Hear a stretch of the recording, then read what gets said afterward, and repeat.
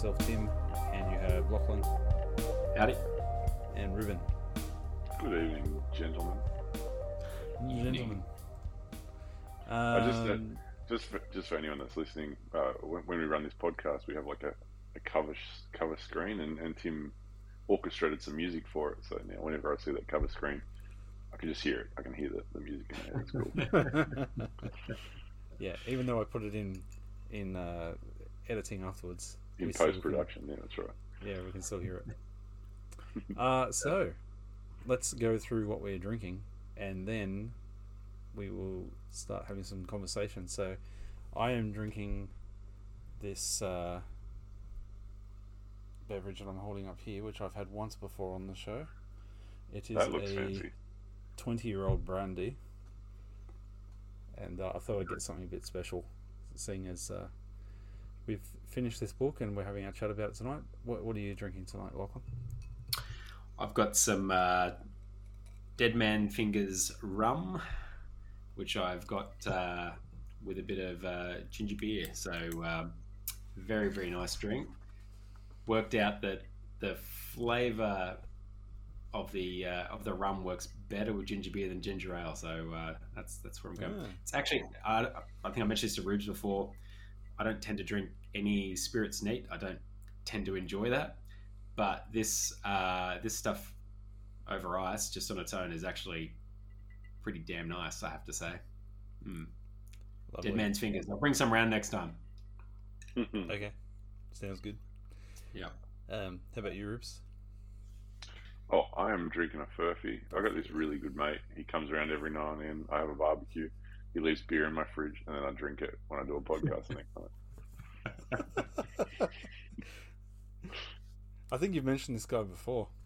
Pretty good guy. He's a tool. In fact, I wrote down that you mentioned this guy before because you said that this guy is like Socrates, but unlike Socrates, he brings his own drinks. That was in episode 14. That's perfect. So, speaking of previous episodes and drinks, I've just added what we're drinking tonight to the tallies to see if it would change the outcomes. So, Lachlan, last week you said that your preferred drink for the year, we'll call it, or the season, was G&T.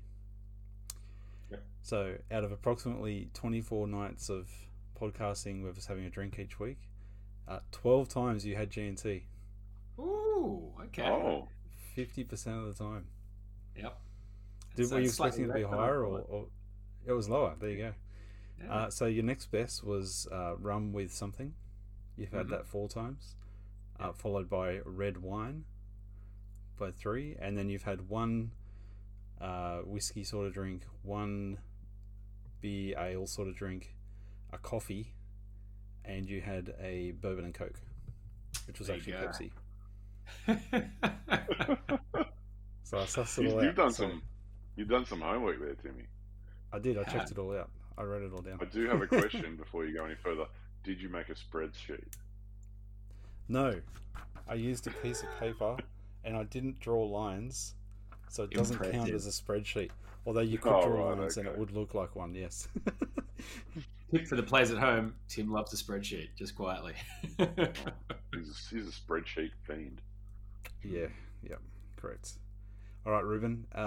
Last week you said it might be G&T or rum. Which way do you think it went? I think it went to G&T. Rum, 6 out of 24. G&T, 5 out of 24. Oh, that was close. So the rum was the winner, but only 25% of the time. So you had a much larger spread. So Ruben, you had 9 different types of beverages during the 24 weeks. So not bad. And for myself, I said I think it might be beer, but it could also be whiskey or rum. It was beer. There you go. So, and by beer, I mean beer and ale. I'm not specifying the difference. So for those ale purists out there, I apologise. But I had eight weeks where I had beer or ale. and 7 Ale where I had purists? whiskey. Is that a thing? Ale purist? I think so. Wow. If there's any It's ale pure- purists very out there, funny, isn't we want you to contact us. Okay, special mention for the one that sort of stood out the most was Ruben. One week you had a glass of milk. Classic. That was really funny. And 1 week I had a cup of tea. So there you go. So we were all pretty close to the mark where we thought we would be. So that was Very close interesting. indeed. So on to the book. So we finished. We have some standard questions that Lachlan suggested. My idea was we would work through like what was the main lesson from each chapter, and then I realised that that's a terrible idea because that'll take hours. And I have a feeling we would ideas get stuck at point 3 and wind up talking for half an hour about it, and then realize that we have to do 10 episodes to do the final episode. Yeah, maybe we are taking off the Socrates a little bit too much here, and we have to do what the old guy did and just laugh and walk away at some point. Well, my Solid favourite Led plan. Zeppelin song is Ramble On, so There you go. There you go. So I've written down these questions that you suggested, Lachlan. So the first question, and I'm hoping post-edit to put these on the screen so it looks fancy. But the first question we're going to take turns at discussing is what surprised you about reading this book? So Lachlan, you thought of these questions, so you can go first for this one. Oh, You're nice. welcome. Sure. Yeah, look, I think more or less it was the comedy surprised me when I was reading it, and just the natural style of the writing. It just made it heaps more accessible and more novel-like. It helped you imagine the surroundings. You can put yourself in the picture. You can almost sort of see the guys, standing around having a, glass of wine or listen to Socrates kind of meandering on his way through his arguments and things. So, for something that was written 2,500 years ago, it wasn't dry, and I was expecting dry. So, so it was great. A lot more sort of humanity to it as well, and I think you'd be sort of surprised by how much you could identify. I think even with this stuff, even though you're talking about what man was in a figurative sense, that long ago, there's so much you could identify in common with what they're talking about. And I think like human condition doesn't seem like it's changed that much. I mean, okay, maybe we're not doing like sacrifices at the altar for the gods these days, but there was a lot of other stuff that actually still had quite a lot of commonality to modern life, which was surprising for me. Yeah. Good answer. Before we move on to other people, did you want to comment on that at all, Ruben? no, I don't want to invalidate Lachlan's experience.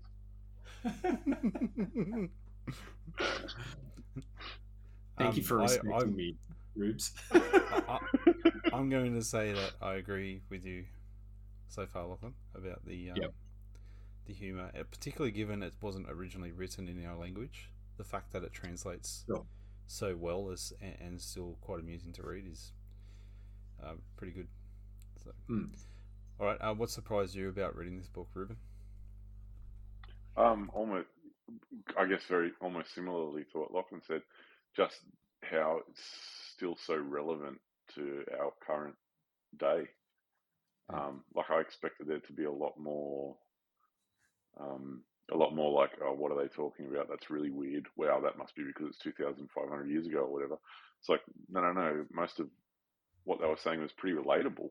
And I think that probably did come down to just the fact that the human condition may or may not have really changed that much. Yeah. To answer this question, I didn't think of the comedy aspect, but Lachlan's right about that. It's very entertaining. Get some great takedowns there, and I don't know, just it's funny how something that seems like so situational, just still like you could imagine it like some of that stuff being in like The Office or something. You know what I mean? So Yeah, it's it's like very Steve Carell as Socrates. good. Oh, dude. Oh, If I was that could work. if I won the lottery, I'd try to fund that as a TV show.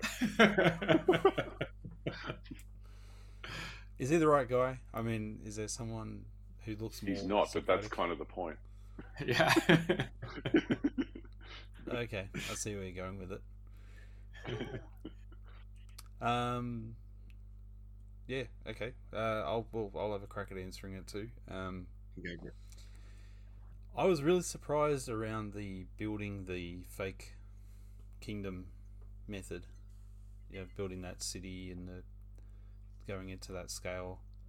It didn't, like, that's something I never ever thought would be in there. Like, I never thought about that sort of thinking at all. I thought it was really. Sorry, do you mean like as a method of figuring things out that surprised you? As a method, but also just the fact that it was there. Like, it just felt like an unexpected, unnatural direction to go when you're pursuing this question, or the answer for this question, to do that. But it worked to get his points across, so, you know, good on him. It was also massive too. Like the amount of time they took to build it, the detail, and it was a pretty epic undertaking they went to. I don't know if they quite extracted everything they thought they were going to get out of it at the end, but the process of building it was interesting. I'd like to see a HBO series where someone colonizes a planet using this method and watch it sort of unfold and play out. Speaking of potential TV translations, what I'd like to see is like a gross dumbing down version of it, where it's not Socrates in Greek, but it's current day at a bus stop with dudes that don't have jobs. Or not, sorry, one dude that doesn't have a job, and then other people that are waiting for the bus to go to their jobs, and see the conversation work in that way, but in just like really dumbed down language. I have no doubt that wouldn't work, but I'd still like to see it. I could see that. I could see that. Yeah, different people into the conversation, so it's like each book is almost like someone different coming through. You know. But yeah, right, idea. Jimmy. That would be a pretty epic sci-fi. Well, imagine like two people take a ship full of embryos to a planet, and it's their responsibility to make those things all get birth somehow, and then there's thousands of children there, or maybe it's a dozen people or something like that. It gives them that clean slate to make that mythology happen straight up front. And that's how they do it. And then they apply the Socratic model to that planet, and then what happens? And then there's then they get interactions with other planets that aren't based on that model, and demonstrate, was it successful? Did it work? Did they become the best planet in the universe, sort of thing?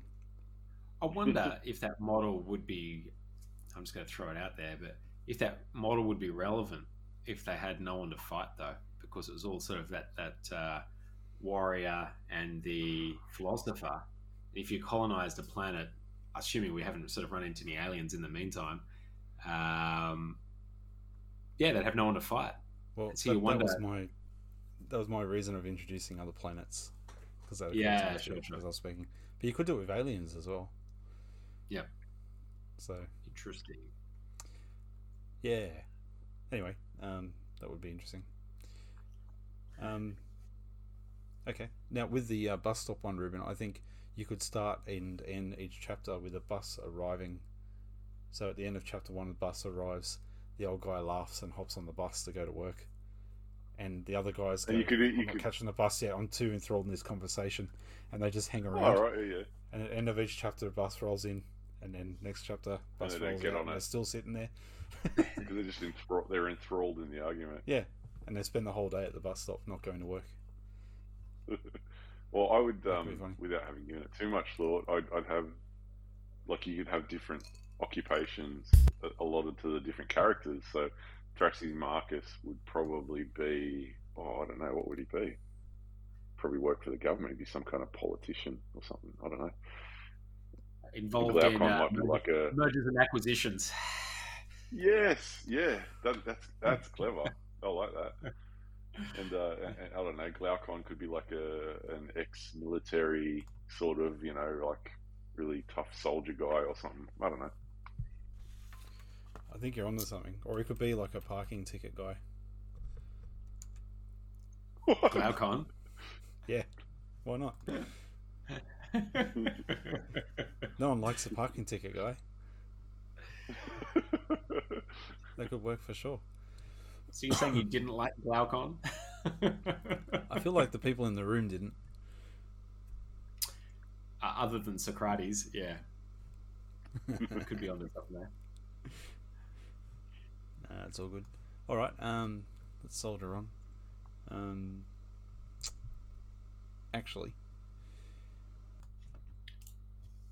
all right. So we just resumed after doing a little bit of tech issues because we're getting a bit grainy. When he says tech issues, he means that Lachlan needed to refresh his drink. Well, you got to do what you got to do, right? That glass is magical. It's full again. Never-ending pack of Tim Tams. Yeah, those watching will know that it was grainy. All right. So, the second question. This book is regarded as a philosophy classic. Did it live up to the hype? We're going to take turns of who goes first. So, Ruben, I'll let you go first this time. So, did it live up to the hype? Oh, it's an easy yes. I mean, are we even in a position to judge it when this is the only philosophical classic we've ever read? I don't know. But I'm going to say yes. I was certainly impressed. I'm actually worried. I'm worried because we have to choose another book to read next, and we're leaning towards sort of ancient philosophy. But I'm just worried that it's not going to be as easy to read and as entertaining as this. Yeah. Yeah, I'm concerned we've started with The Empire Strikes Back. No, but as far as the classic goes, I don't know how you couldn't consider it classic. It just touches on so many things. It touches on government, it touches on philosophy, it touches on epistemology, it touches on morals, it touches on ethics, the whole shebang in one book. So I think it's pretty impressive. Yeah. Philosophical or not, I've never read anything like it. Especially given the size of the damn thing. Yeah. I do wonder why there's... I kind of do wonder why there's not more books written in this fashion. What, like a conversation or something? Yeah, just like a conversation. To me, it seems like the best way to learn. Well, those listening, there might be someone who knows this stuff better than we do, which is highly plausible. So maybe there is books out there that are written like that. Yeah, let us know if there are. We can always ask that philosophical giant Google. Books like The Republic. And if, like but not like, yeah. Yeah, I will become very... well, I won't be surprised, being Google, that if it brings up something like the Communist Manifesto... Yeah. I've read that, and it's not like The Republic. It's super short and preachy, which is like the opposite of Plato. Yep. Yeah. I'm gonna have a crack second at answering this one.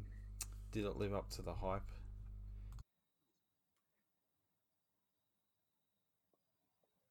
Oh, lost your audio there, Tim. You're out. You're right, I was out. When I changed this camera angle, it muted me for some reason. I was going to say it did live up to the hype, but not in the way that I thought it would. So I thought it would be... Well, I didn't realise it would be like a dialogue sort of story conversation, because I'd read some Seneca and other stuff. But I didn't realise the pursuit of what is justice would go down all these different rabbit holes, and I didn't realize that dogs are philosophers either. So yeah, it did, but in a different way to what I was expecting. Although I can't quite say exactly what I was expecting. Yeah. How about you, Lachlan? Like honestly, like whilst I'd heard about the book, I'm not a student of philosophy. I didn't really have much preconception around what we were going to be sort of reading or getting into it. And in that sense, like I don't think I even really understood what philosophy was, right? So I was really coming at this from noob status. And look, I can definitely see why it's a classic. I mean, it asks some really interesting questions and poses some like super cerebral sort of hypotheticals, but in a logical structure and manner that's easy to digest. So yeah, I think like Rubes is sort of saying, like it's just touching on so many different sort of points that are just relevant to human life, human condition. So yeah, I mean it gets you thinking about human progress, what we're doing well and what we're still doing wrong 2,500 years later that Plato knew and we're still doing it. So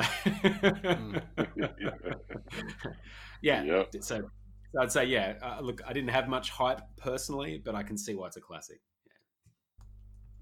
Yeah, cool. I just want to say it's really cool, Lachlan, that you were willing to jump in to do this whole book with that level of understanding about what we were trying to do. I don't know if you did it Lachlan because was we're the in one that lockdown was and you're most- like, there's nothing else to do, but He was like the one that was most roped into it, and like he was probably the one that put the most like technical effort. Like you were the dude that was like looking stuff up and making notes and all sorts of stuff. Look, I guess as much as anything, I was keen to do something with my mates, and so and I thought, you know what, sometimes it's good to push yourself to do something that's outside your normal comfort zone. And so here's me looking at philosophy. But I mean, I think at the end of the day, I've really enjoyed the process. So it's been good. But yeah, I was roped in a bit, but it was good to be roped in.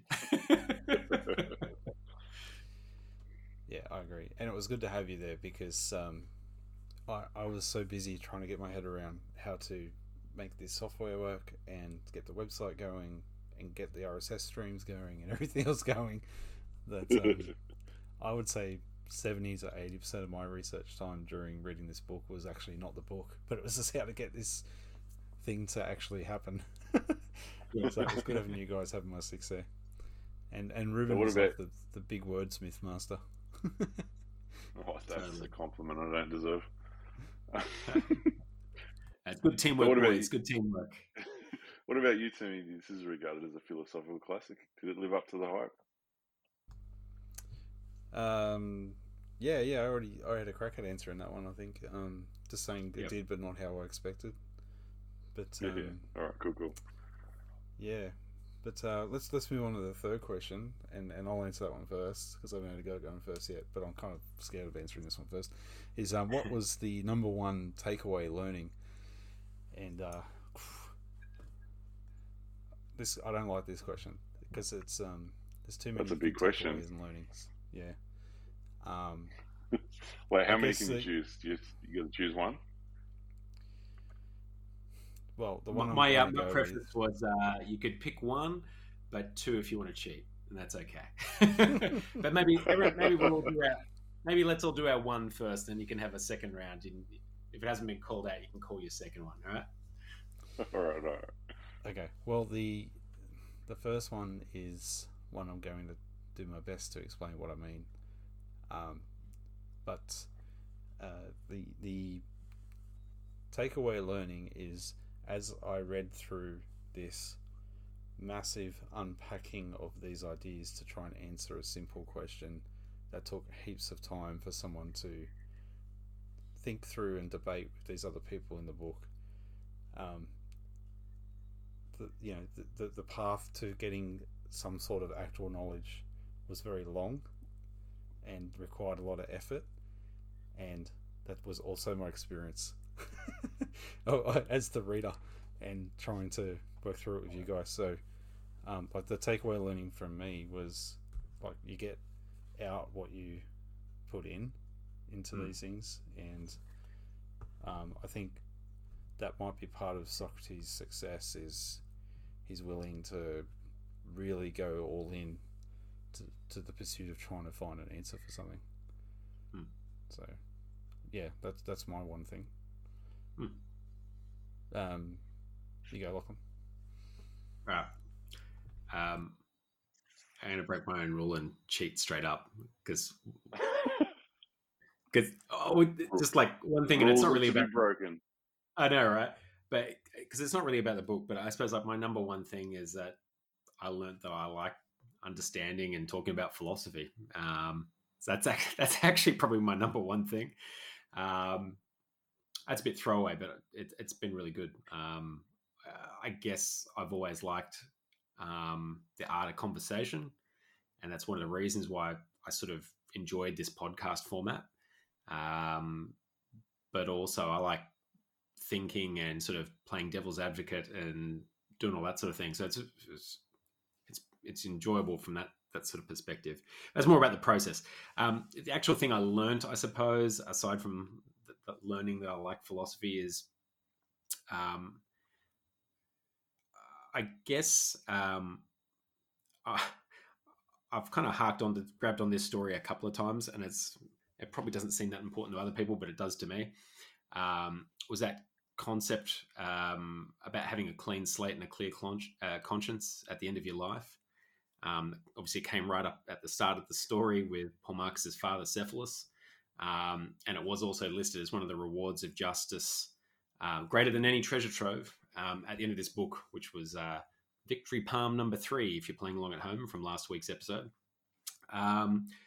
For me, the reason that kind of hits home, this is just personal experience, right? But I can remember doing something bad as a kid, and not real bad in the sense of the world, all that sort of thing, but bad as for when you're a kid.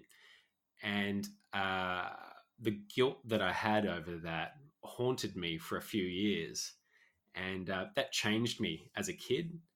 And I learnt that lesson, that it's just best to do the right thing all the time, and that I think the guilt that you live with for doing something wrong probably is like that punishment 100 times worse that they were sort of talking about when we were, when the guys were kind of getting judgment and, being sent to heaven or hell, basically, for whatever misdeeds you've done. Sorry, that only works if you've got a strong conscience, which I certainly had and still have, right? And so from then I always try to live my life and do the right thing, and I could sleep easy. So I guess that story just kind of resonated with me and the way I try to live my life now. I try to be a good person as much as possible, and I want to sleep easy at the end of my life as well, and be able to look back at doing good and not bad and all that sort of thing. So, I don't know. It sounds like kind of it's something I already maybe knew or do, but it connected with me anyway, that particular point. Yeah, nice. How about you? I got a quick question then. Sorry, can I intervene with a question? If that, I'm assuming that was a mindset that I'm just going to intervene with a question anyway, so cop it. I'm assuming that was kind of a mindset that you had prior to reading the book. So did you find that it was interesting to have that kind of mindset laid out philosophically and logically over the extent of the book? Yeah, I mean, it was beautiful because it's like validation, I think, for what you kind of have worked out on your own, I suppose, like just as a natural process of life and experience, right? But to kind of like pull it apart from a philosophical kind of point of view, and I mean, Plato's pretty logical in the way he approaches things, right? I think I'm a fairly logical kind of person as well. So I don't know, maybe that's why I ended up making that distinction myself. But I think it feels validating, I suppose. So maybe it's all just big human ego. I just feel good about the fact that I feel like I'm right. But maybe it's discovering something that you think is true from a different perception. So it's like rediscovering something as opposed to what, Tim? They talk about philosophy being enlightenment, and I don't know, maybe I broke through the barrier there and got in touch with that prior knowledge of my soul from lives previously lived. And, you got up out of that cave, brother. That's it. Yeah. That's it.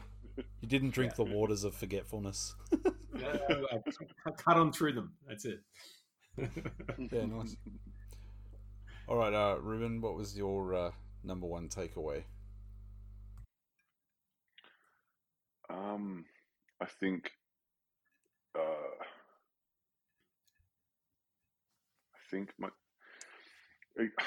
look, it's kind of similar to what Lachlan was saying, I suppose, but in a different way.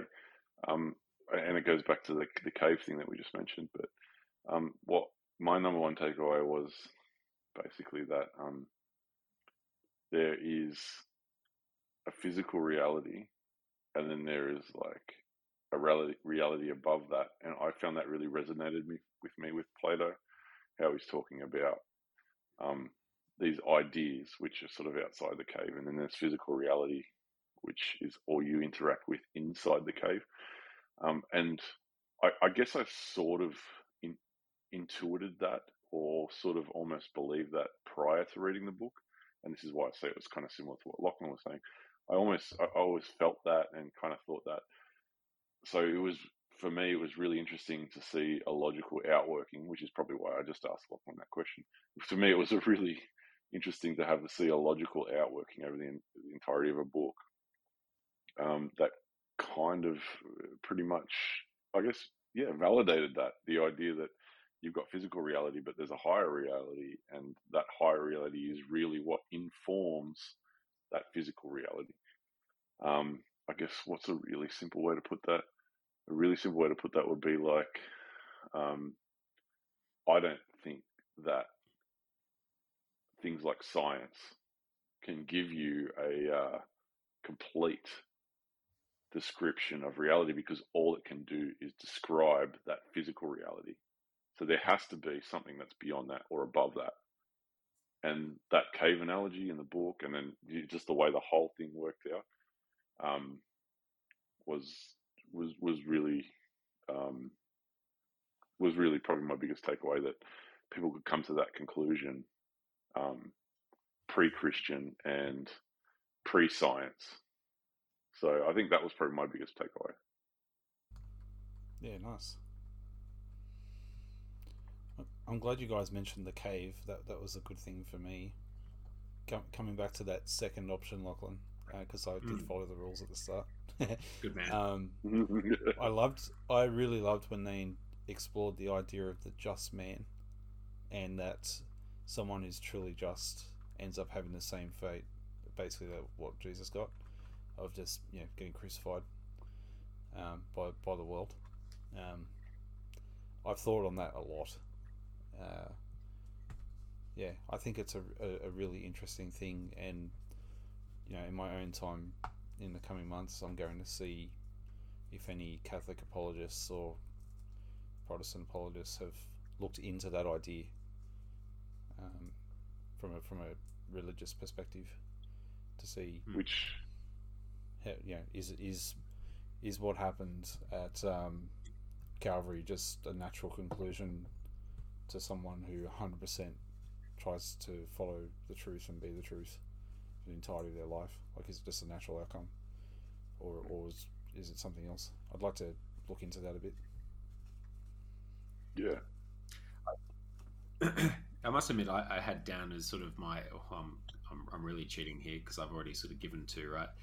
But my proper number two, I had sort of listed as the cave as well, right? And I suppose similar to Rubes in that whole reality versus, I suppose, that enlightened reality that's sort of beyond that physical realm. And I found it interesting how Socrates put that up as like an understanding you can only achieve through philosophy. And, it seems like that's the only way you can achieve this almost like divine knowledge or a reconnection or communication with your soul that's drunk from the forgetful river and what have you. And, tapping into that sort of hidden truth within yourself or within the world or whatever it may well be. I think it's a really cool concept. And I guess that's almost like something like what, say, like the original Matrix movie would have tapped into, right? The feeling that there's something more to life than what you can just see in front of you. And I think that's like a really sort of core and fundamental part to the human condition. Why am I here? What's my purpose?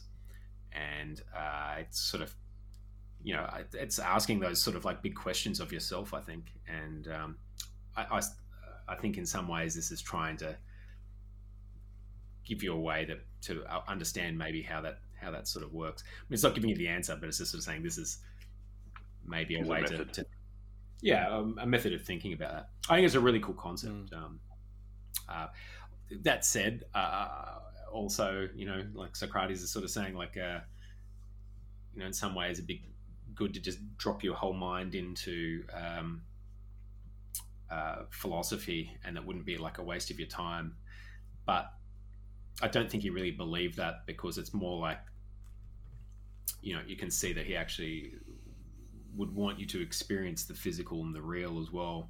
So you don't want to just delve into philosophy at the expense of the moment and the real stuff that's happening around you as well. Because I think there's something you get from whatever this reality is you're experiencing that gives you that experience to be able to sort of maybe think higher on from that philosophical sort of point of view. So I don't know. Whilst he's sort of pointing that angle, I think he actually lives more of a 50-50 kind of thing, where he's thinking about philosophy, but he's also in the real world. But, anyway, that's just something I was thinking about. I think you have to be that way, though. Like, if you think that it's right, how can I put this? If you're in the cave and everyone you've ever known is in that cave, and then you escape the cave, you're going to have to go back to that cave. Like, anybody who's got moral conviction, who believes they've now discovered everyone's been getting deceived and there's this new level of truth, to stay silent about it is not appropriate. So the fact that he does engage, to me, I guess makes sense. But it takes a hell of a person. Like, you'd have to be a hell of a person to convince people. I think you'd have to have a lot of integrity and be trusted by those people. Yeah, I mean, look, I think you've got certain people who would do this, like you might say, like a Tibetan monks. They've been known to sort of go and it could be in like a vow of silence for 20 years, and really they're meditating and philosophizing in their minds around the greater universe and themselves, or whatever it may well be. There's plenty of like new age thinkers who do similar kinds of things, right? There might be a little substance involved as well. I'm not too sure, but it's But look, I think there's a lot to be said for for balance, and I think, like all things, they're always talking about harmony in this book as well, and I think there is a natural harmony to that, thinking as well as doing, right? So, Anyway, lots of cool stuff in this book. Oh, yeah. Yeah, I agree. All right. Question 4. Have you made any changes to your life or thinking as a result of the book? You can go first for this one, Lachlan. Yeah, look, I don't think I've got any sort of like major changes as a result of it, but it's certainly given me a better appreciation for philosophy. I won't bang on about it too much because we've already been sort of talking about it, but I've just really enjoyed the thought-provoking nature of the conversation we've had, through the book, as well as just, just the nature of you boys though as well. Asking and calling out different angles, I think, than maybe what I've picked up on when we've read. I know we've all sort of done that as we've gone along. I don't know if it's the book itself, but I suppose it's been a bit of a guide on getting that taste for philosophy. And I suppose if you're going to sort of try it out, you're starting with the Rolls Royce, right? So, it's been a smooth ride. But I think I'll certainly, maybe the one change is that I'll certainly go on to read and study some more philosophy, because I've enjoyed learning about it. So that's me. Nice. How about you, Rubes? Yes. I have a change, but it's more of an intended change, or something I've tried to implement but failing miserably at. I'm a really big fan from reading this book, the Socratic method of just kind of questioning. So I tend to be, as a person, a little bit preachy. Like, I've got pretty strong opinions on things, and reading this book kind of gave me another path to take in terms of, well, I mean,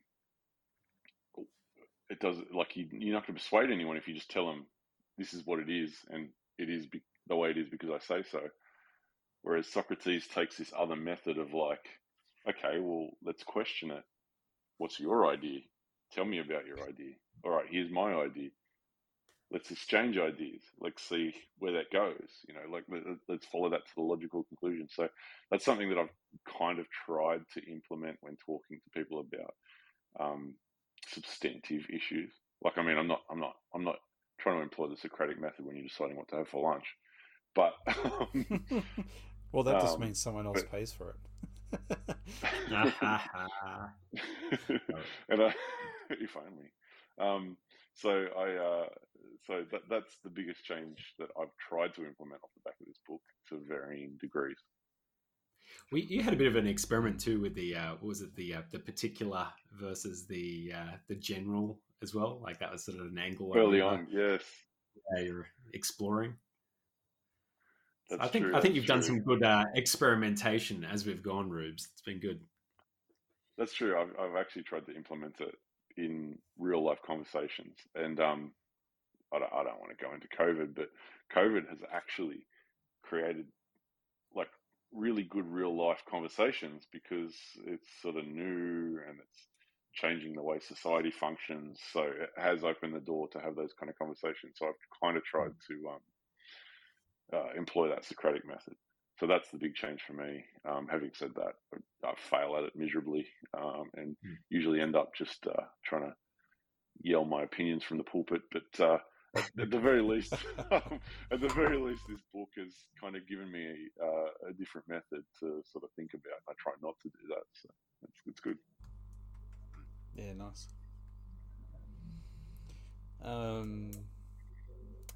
For me, I found about 7 or 8 weeks in, it really started to change how I behave.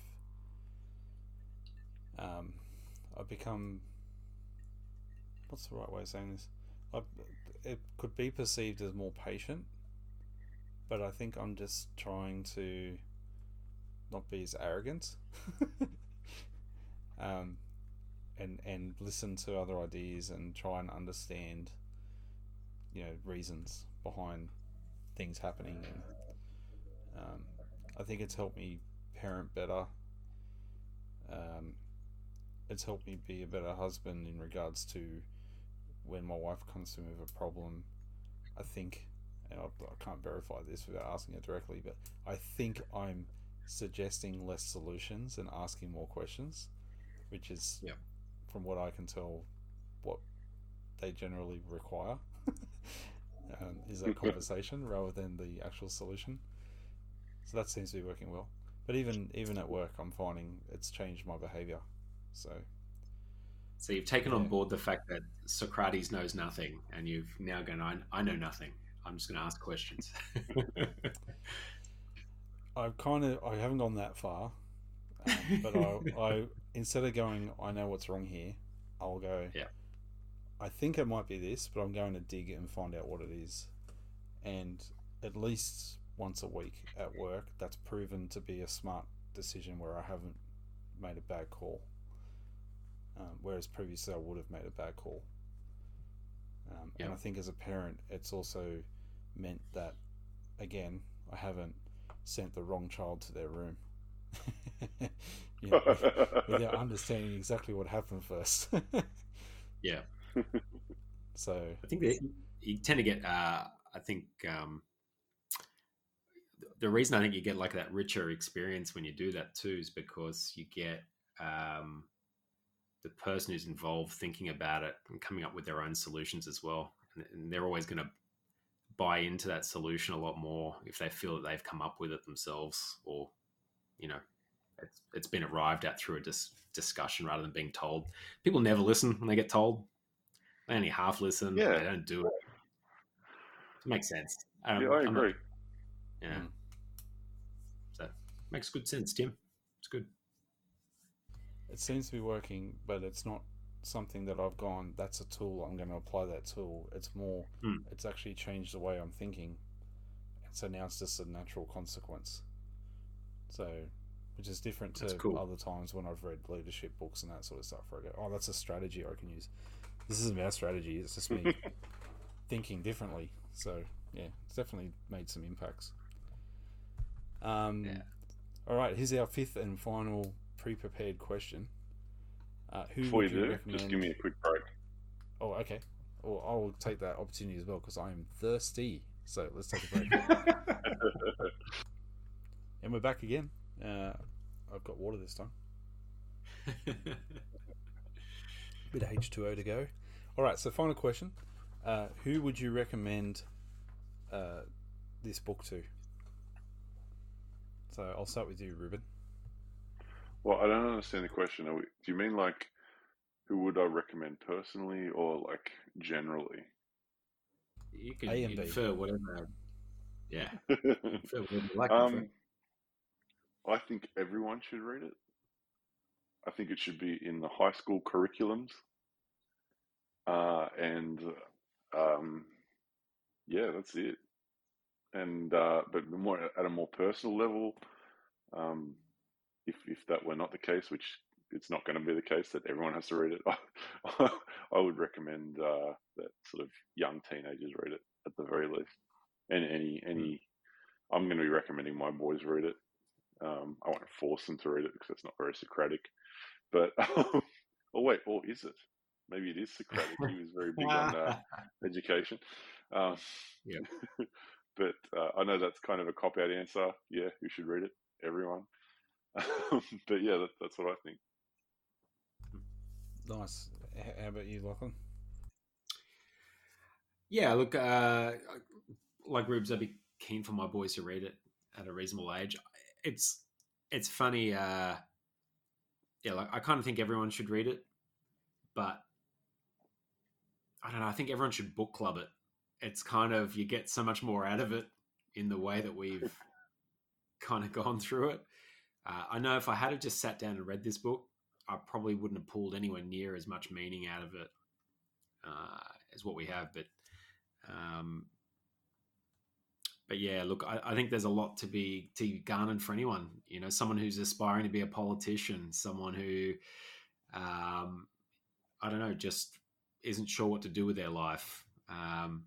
There's a reason for everybody to read it. Yeah, I think psychologists should read it. Yeah. Yeah, that's it.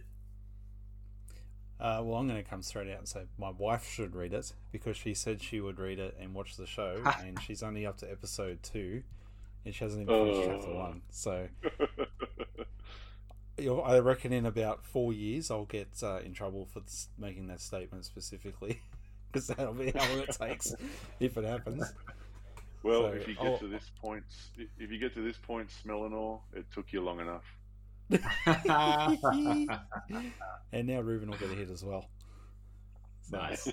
Lachlan's going to play it safe and duck and weave. Well played. Hey,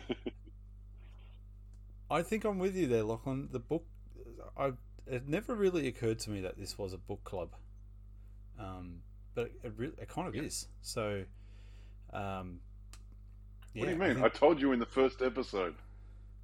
I know, but I was just... You did. I thought you were joking. I was like, no, it's a podcast. It's not a book club. But we're podcasting a book club. So there you go. Everyone should read it.